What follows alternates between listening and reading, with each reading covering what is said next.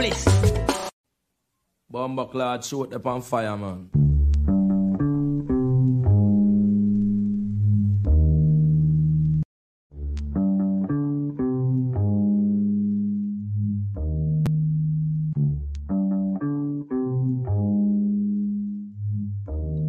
And happy Thursday, July the 7th.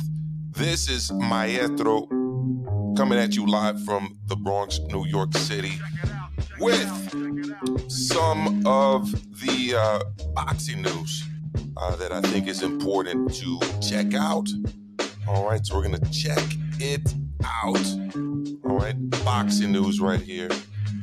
And boxing news, it usually comes from the same place, and that place is the boxing scene. Shout out to Jake Donovan. Shout out to Keith Idec. Shout out to Anouk. Shout out to all of the writers over there at the boxing scene. Got to big up my man Corey as well. All right. And look, we're going to get right into it. First story of the day is about a fight that I'm really looking forward to this weekend. We got two big fights this weekend. In one fight, you've got kind of two guys with relatively big names in the heavyweight division taking each other on.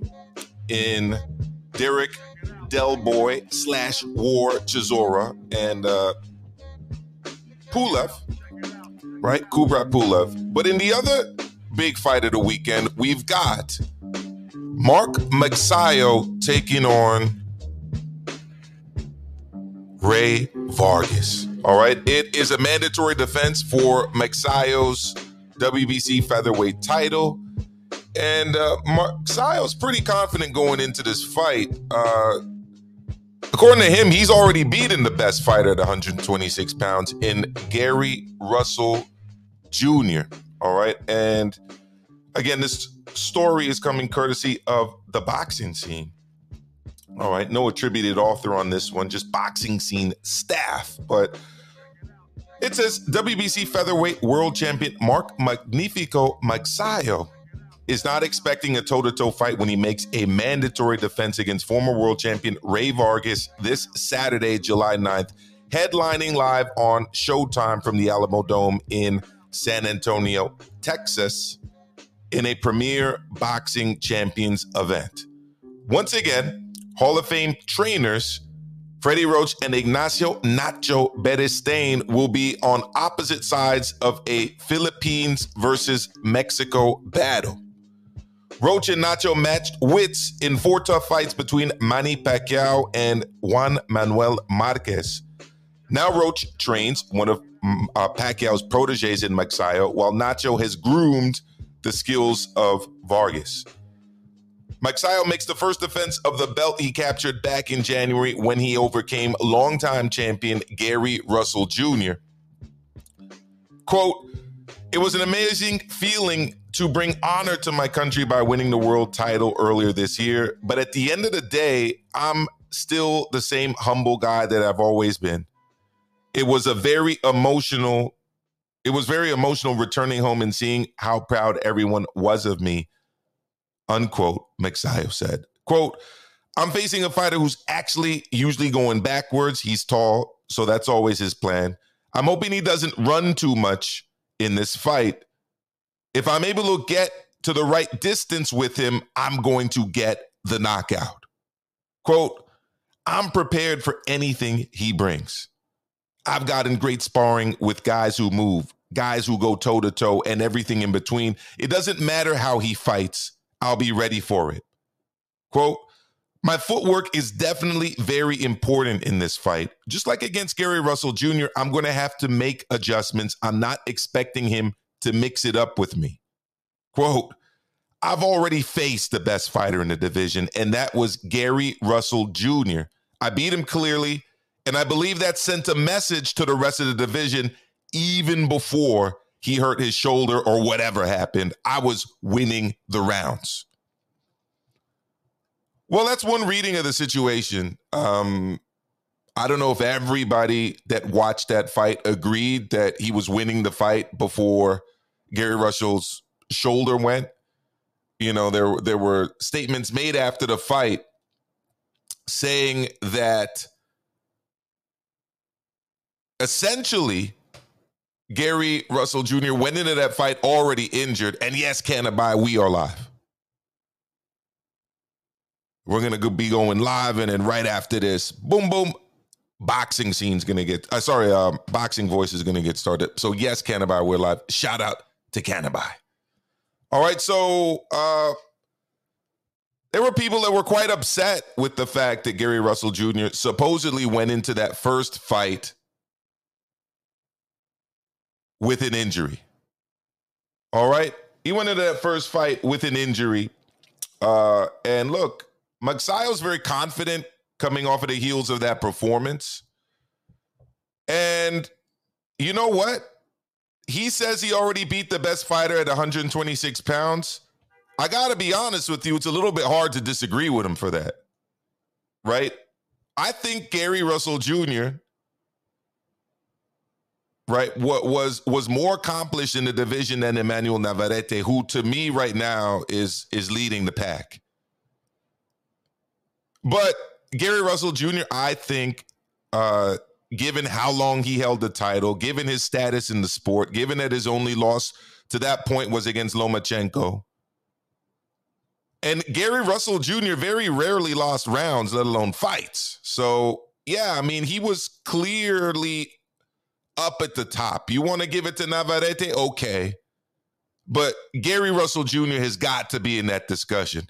After Navarrete and after Gary Russell Jr., with all due respect, there's a little bit of a drop there because I don't think Josh Warrington, the Leeds Warrior, is on par with Gary Russell Jr. Lee Wood, tampoco. I don't think he's up there with Gary Russell Jr. And honestly, I don't even know if Leo Santa Cruz, who holds the WBA super title at 126 pounds, is on Gary Russell Jr.'s level either. I think, look, it was Gary Russell Jr., it was Emmanuel Navarrete, and then it was everybody else.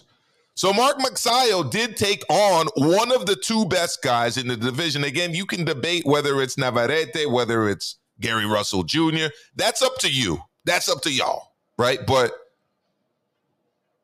if Gary Russell isn't one at the time when number one, when Magsayo took him on, at worst, he's 1B. All right, so I totally get Mark Magsayo's confidence going into this fight. I also really like the dynamic, again, between Roach versus Beristain. Freddie versus Nacho. I like that. That's a great trainer rivalry right there. Roach versus Beristain / Freddie versus Nacho.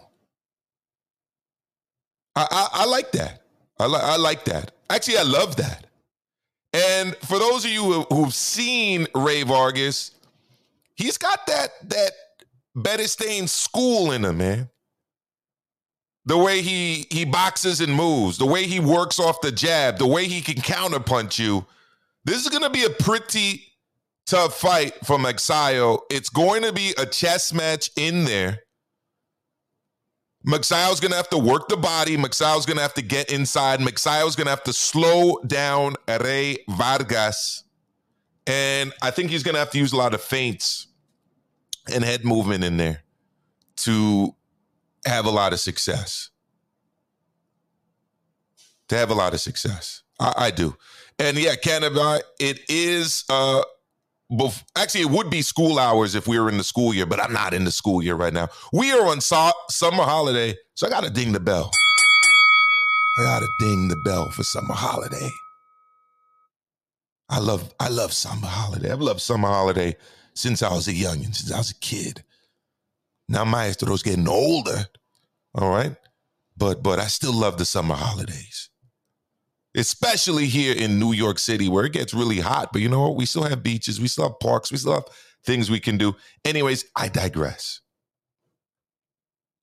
I digress. So yeah, Magsayo, I agree. I think he already did beat, at least you can say, arguably the best featherweight, a guy who very rarely gave up rounds, let alone lost fights at featherweight. And a guy who going into that fight was, let's be honest, he was dealing with a lot of issues outside the ring. His father, who, you know, had a leg amputated and then eventually passed away. That couldn't have been easy. May he rest in peace. All right, and then he had the injury on top of that, but then still decided to fight. So that couldn't have been easy. But Magsayo got the win, and he deserves credit for it. Right? And in further news related to this fight, Mark Magsayo says there's going to be a knockout if Rey Vargas is not going to run too much. Mark Magsayo hopes, and this is courtesy of Keith Idec. Big up Keith Idec. Let me ding the bell for Keith. Keith is one of the real ones out there doing a great job here on the writing side. So Mark Magsayo hopes he is wrong, but the unbeaten WBC featherweight champion expects he'll have to chase after Rey Vargas during their 12-round fight Saturday night. Vargas's history suggests that he won't engage with a puncher like Magsayo, who will make the defense of the 126-pound championship if he won from Gary Russell Jr. 5 months ago. The taller, rangier Vargas regularly boxes off his back foot, which will present a challenge for the heavy-handed Magsayo in the main event of a Showtime Championship Boxing triple header at the Alamo Dome in San Antonio, Texas. Quote, he always goes backwards all fight, Magsayo told Boxing Scene. Quote, I hope this coming fight, he's not going to run too much. There's going to be a knockout if he's not going to run too much. The Philippines Magsayo 24-0, 16 KOs, fields his majority decision victory over Russell 31-2, 18 KOs. Help prepare him for how to handle Vargas, who, unlike Russell, is a right-handed boxer. Russell took a very defensive approach to his fight with Magsayo, particularly after Russell aggravated a pre-existing injury to his right shoulder early in the 4th round of their 12-round bout, January 22nd, at Borgata Event Center in Atlantic City, New Jersey. All right. Magsayo was quoted here as saying, to win this fight, I'll have to use my footwork. It's going to be hard to catch him. The guy is tall and he's going to run. So I need to make adjustments, just like the Gary Russell fight. He's too small and he was going to run. So it's hard to hit them when they run. Talking about Vargas, Magsayo says, again, quote, I saw his training, his sparring. He's always going backwards, staying away from his opponent. In the gym, we've trained for different styles, slugger or brawler fighter, and the boxer. Whatever his style is in the fight, we're ready. Well, I'm not expecting that much slugging or brawling from Vargas.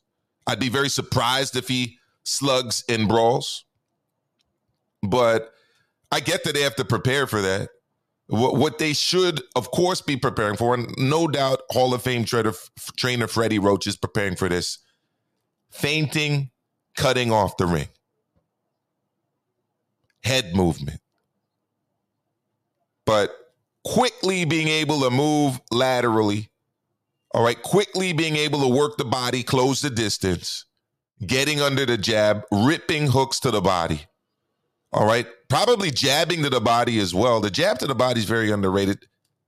Very important to slowing down the fighter. So, I mean, he's going to have to do all of these things to experience success in the fight. So, guys, I'm really looking forward to this fight Saturday night. And yes, Cannabis, you're absolutely right. Magsayo has to learn to cut off the ring, not complain about movers, right? He's already kind of starting the language of complaining by suggesting that if he doesn't run, well, don't allow him to run. Cut off the ring. Close the distance, right? Slow him down. Jabbing to the body, straights to the body, right hands that is, hooks to the body, right? And try to slow down Vargas. It's going to be tough to get that done. There's no doubt about that. There's no doubt about that. All right. In other news, there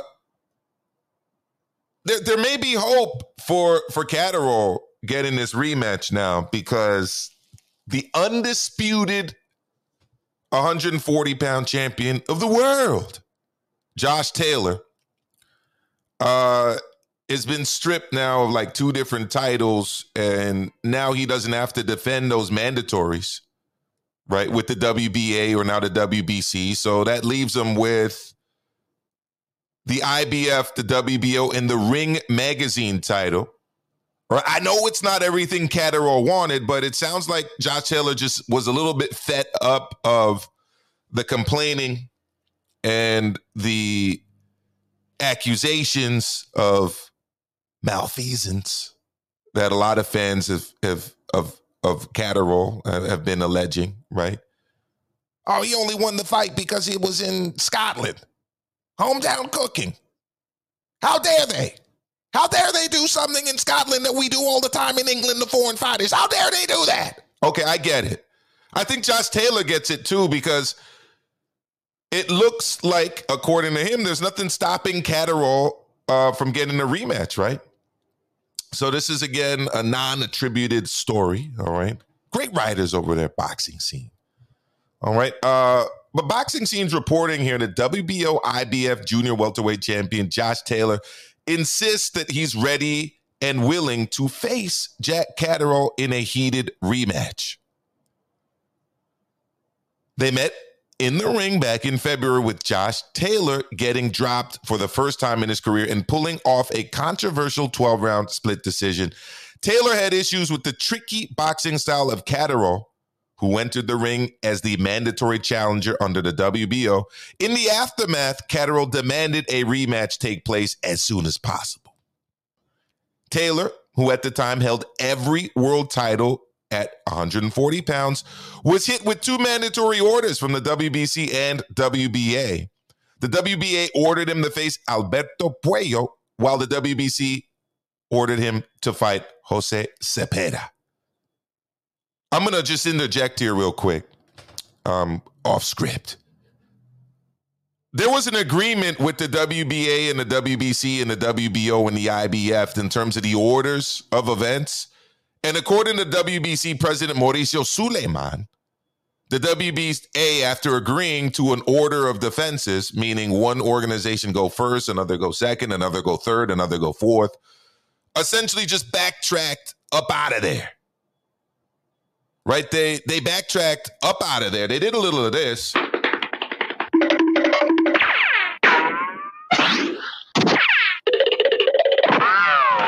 All right, and they decided, you know what, we're not even gonna uphold this agreement that we all agreed to, and we're just gonna go ahead and order Josh Taylor to fight for his WBA title against the next available mandatory. That we're just gonna, like, guys, put things in a hat and decide who's coming up next. Because it's weird that Prograis ain't get that shot. But anyways, I'm off script. Let me get back on script. All right. Taylor, who vowed to face Catterall in a rematch to set the record straight, would walk away from both the WBA and WBC belts. Now that he's removed the mandatory orders hanging over his head, Taylor believes there is nothing left to prevent a rematch with Catterall from taking place before the end of the year. Quote, I was going to have to fight Jose Cepeda in August or September, and that just isn't possible with the wedding only being a few weeks away. There's no way I'm prepared to go into a fight not being in the best shape, Taylor explained to Edinburgh News in Scotland. Quote, but the reason I'm also doing this is to get the Catterall fight. It's a chance to shut people up and show that I am still the best in the division. There's nothing stopping this fight from happening now. I've done everything I can to make it happen, so it's now over to Jack. But I won't wait around for him, unquote. So, look, it's interesting that yes, he's got that all going on now, right? And he's got the wedding, he's getting title strips from him, and now he's open to the rematch, and it looks like it should happen. We'll see if it does. But Josh Taylor no longer holds on to the WBA or WBC title. And you know what? I would have done the same thing. I mean, Prince Naseem Hamed did that back in the day, right? He consolidated the titles and just dropped them and kept one. Lewis did it, Lennox Lewis. Once you're the recognized undisputed champion in the world, why not save on some of those sanctioning fees, right? I mean, at least I would. I mean, I would want to do that, right? Lastly, here, we've got the constant up and down soap opera saga featuring Jake Paul and Tommy Fury. I went over this earlier in the week as Boxing Scene had reported it. Jake Paul had a deadline for Tommy Fury. Tommy Fury didn't meet that deadline. All right. And to quote Paul, and this is again courtesy of the report in the Boxing Scene. Fury received a termination notice. Second time in a row he has pulled out. MVP, most valuable promotions, did everything it could to help him and his team. He wasn't interested and he literally went into hiding, said Paul. Quote, second time in a row I'm going to step up and take on a new opponent on short notice. The exact reason for Fury's visa issue has yet to be determined, but his older brother, WBC heavyweight champion Tyson Fury, is also precluded from entering the United States, which is due to Tyson's past business relationship with alleged drug cartel leader Daniel Kinahan. Tommy Fury still believes a fight with Paul can happen in the future. Quote, I'm gutted and disappointed in regards to the issues I have faced with entry into the United States, Tommy Fury said. This is something that myself or my team could never have anticipated happening. This situation has been left with my lawyers, as being denied entry into a country is obviously a very serious issue, and it needs to be subsequently resolved. Quote, I'm confident this fight will happen when this issue gets resolved and I will come to a solution. I want to clarify that I will fight in a neutral country that both parties can enter. This can be anytime, any place, anywhere. And according to Boxing Scene, which reported on this, I believe it was Chris Mannix from SI that had the initial scoop. Looks like Paul's going to be fighting Hasim Rahman Jr., 31 years old, has a pro record of 12-1 with 6 KOs. He suffered his first defeat back in April when he was knocked out by James Morrison. Rahman had won every round on the official scorecards when Morrison stopped him in the 5th. So, look, there you go, guys. And it's funny, though, that Jake Paul came out with the moniker Tommy Fumbles, and whether it's his fault or whether it's somebody else's fault, Tommy has fumbled it, man, a couple times now. And as a fan, it's like you're wondering, is this guy ever going to fight Jake Paul? And the answer is probably not. Jake Paul, you could argue Jake Paul now is taking on I'll just flat out say it. Jake Paul is now taking on a better opponent than Tommy Fury. It's a guy with more fights against better high caliber opposition, who also is bigger than him, right? Now he's taking him off of a loss, which people might complain about, but it is what it is. In other news, Eddie Hearn has apparently made an offer to Joshua Buatsi to fight Dimitri Bivol. Again, Boxing Scene reporting. All right. Buatsi is ranked as the number 2 contender with the WBA and said he was ready to face Bivol after a dominant win over Craig Richards in May. Bivol also holds a decision win over Richards. Also in the month of May, Bivol shocked the world by handing heavy favorite Saul Canelo Alvarez his second career defeat with a clear unanimous decision victory. This is what Bivol, probably needs right now, an opponent, because he's not getting the rematch with Canelo, at least not now. And according to Hearn, we want Buatsi to fight Bivol. Quote, we've made an offer to Buatsi to fight Bivol, which we want to make sure he's happy with, and hopefully we can make that fight. Quote, it's not done yet. It's not signed, but we're seeing if we can make the numbers work. This is an interesting one, because right now, on paper, this is a big mismatch.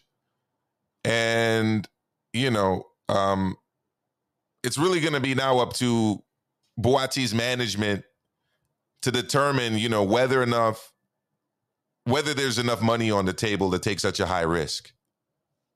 Right? Now, look, every path to a championship belt right now is high risk. That goes without saying, because it's like pick your poison, right? On one side, you've got Bivol with the WBA belt. On the other side, you've got Beterbiev with the WBC, WBO, and IBF titles. Either way, I think Buatsi's a heavy underdog. So, the question is, do you throw him to the wolves, or do you continue to kind of develop him on the domestic scene in the UK against domestic rivals, right? The issue there is that a lot of those domestic rivals are not really affiliated with DAZN like Bivol is. I'm speaking specifically about Yard, who's looking at fighting Beterbiev. I'm talking about Callum Johnson. But there is one guy that's available, or that's on the DAZN platform, and that's Callum Smith. So I would have rather seen Buatsi take on Callum Smith, and then the winner of that go towards Bivol or Beterbiev. But,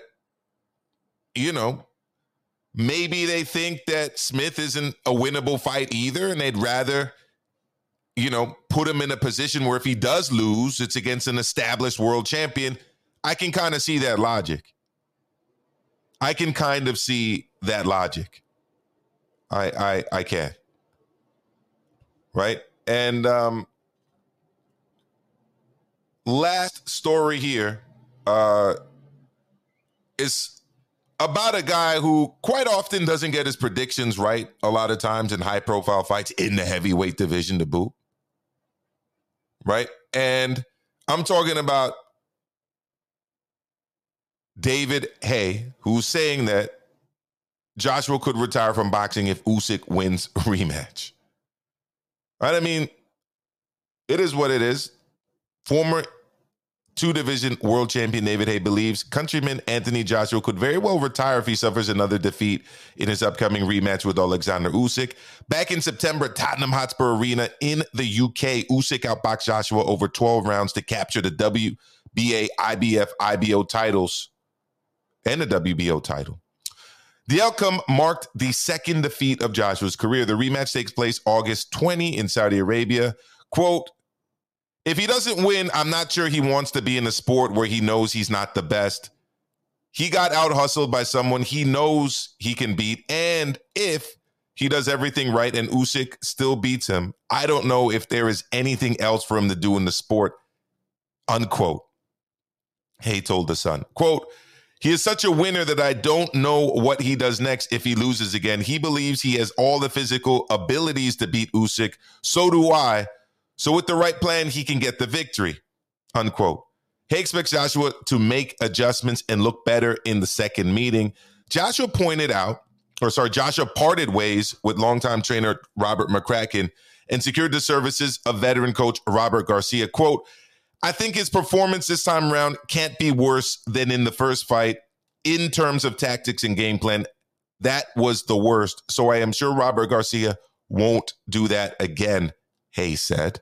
Quote, change is good, different methods, face and voice, in the first fight, whoever was saying what and whoever came up with the plan is irrelevant.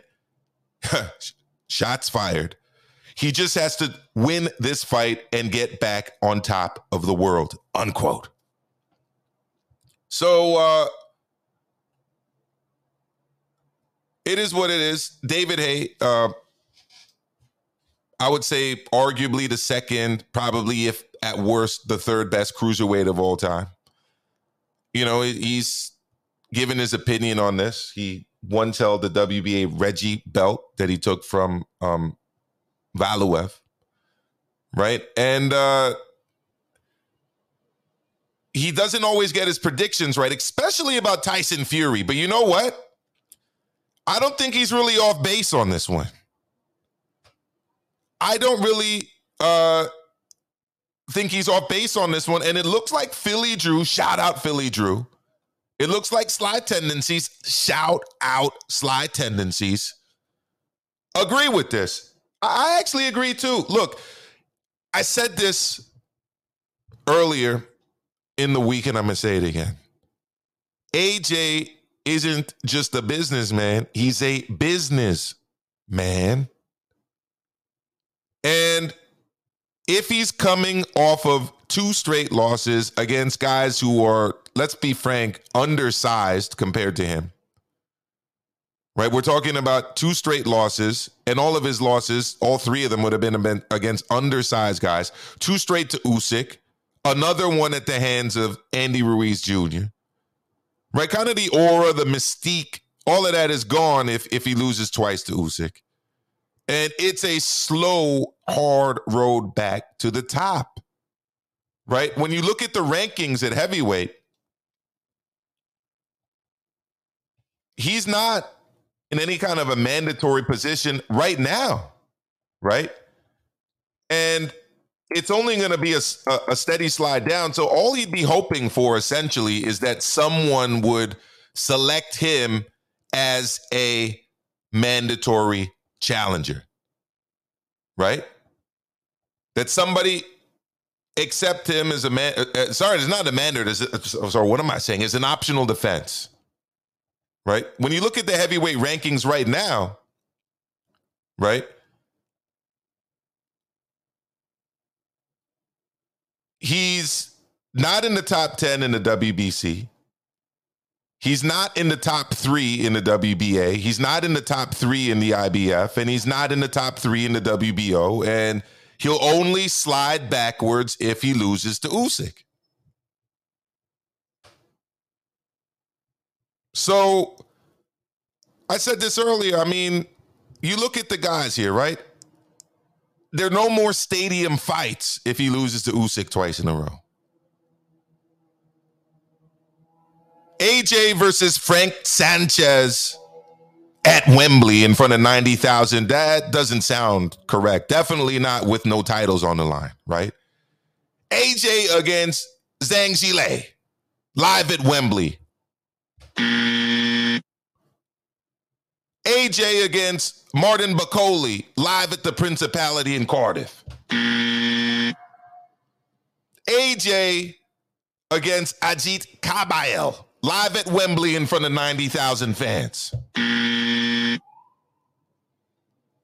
Right? I mean, look, it's just not going to happen. It's not going to happen. And in terms of the DAZN contract, if they're anything like the HBO contracts from back in the day, Anton, I mean, those came with all kind of clauses and contingencies. Like you had essentially to keep winning to get maximum money, right? So, yeah, I mean, there's a lot on the line over here, I think. A lot on the line for AJ. And in this instance, I'm going to have to agree with David Haye. I mean, he may just retire, right? He may just retire because a guy coming off of 2 losses, who at that point probably won't be ranked in the top 5, won't have a title, obviously. That's not the kind of big platform that AJ's used to. And then you got to get into question the self-doubt, the motivation to get up for these lower tier fights. Big up to Sly Tendencies with the super chat. He says, I made a lot of money going against David Hayes' picks. On this one, I'm in total agreement with him. Let's see what War has done to Usyk. Yeah, I mean, maybe they're pinning their hats on that, right? I mean, he's still going to have a full camp, minimum 10 weeks. He's probably already been training, probably more going to be like 12 plus weeks of full camp. Right? So we'll see. But I gotta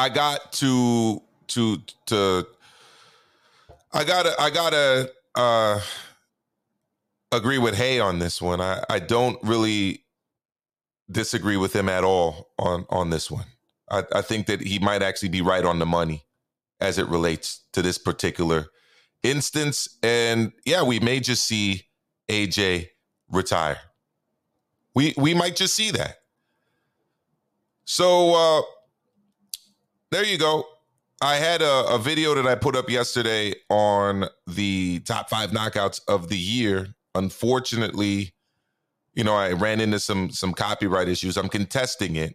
So hopefully that will be back up for all of you to enjoy if you didn't see it yesterday. All right. For everyone else, I want to wish everyone a great rest of your Thursday. All right. As we lead into the week. All right. Hit the like button. All right. Hit the subscribe button for me. All right. Hit the notification bell and support the channel. All right. Support the channel if you can. That is going to be it from me for today. All right. And I'll be up out of here. Thank you all for tuning in. I really appreciate it.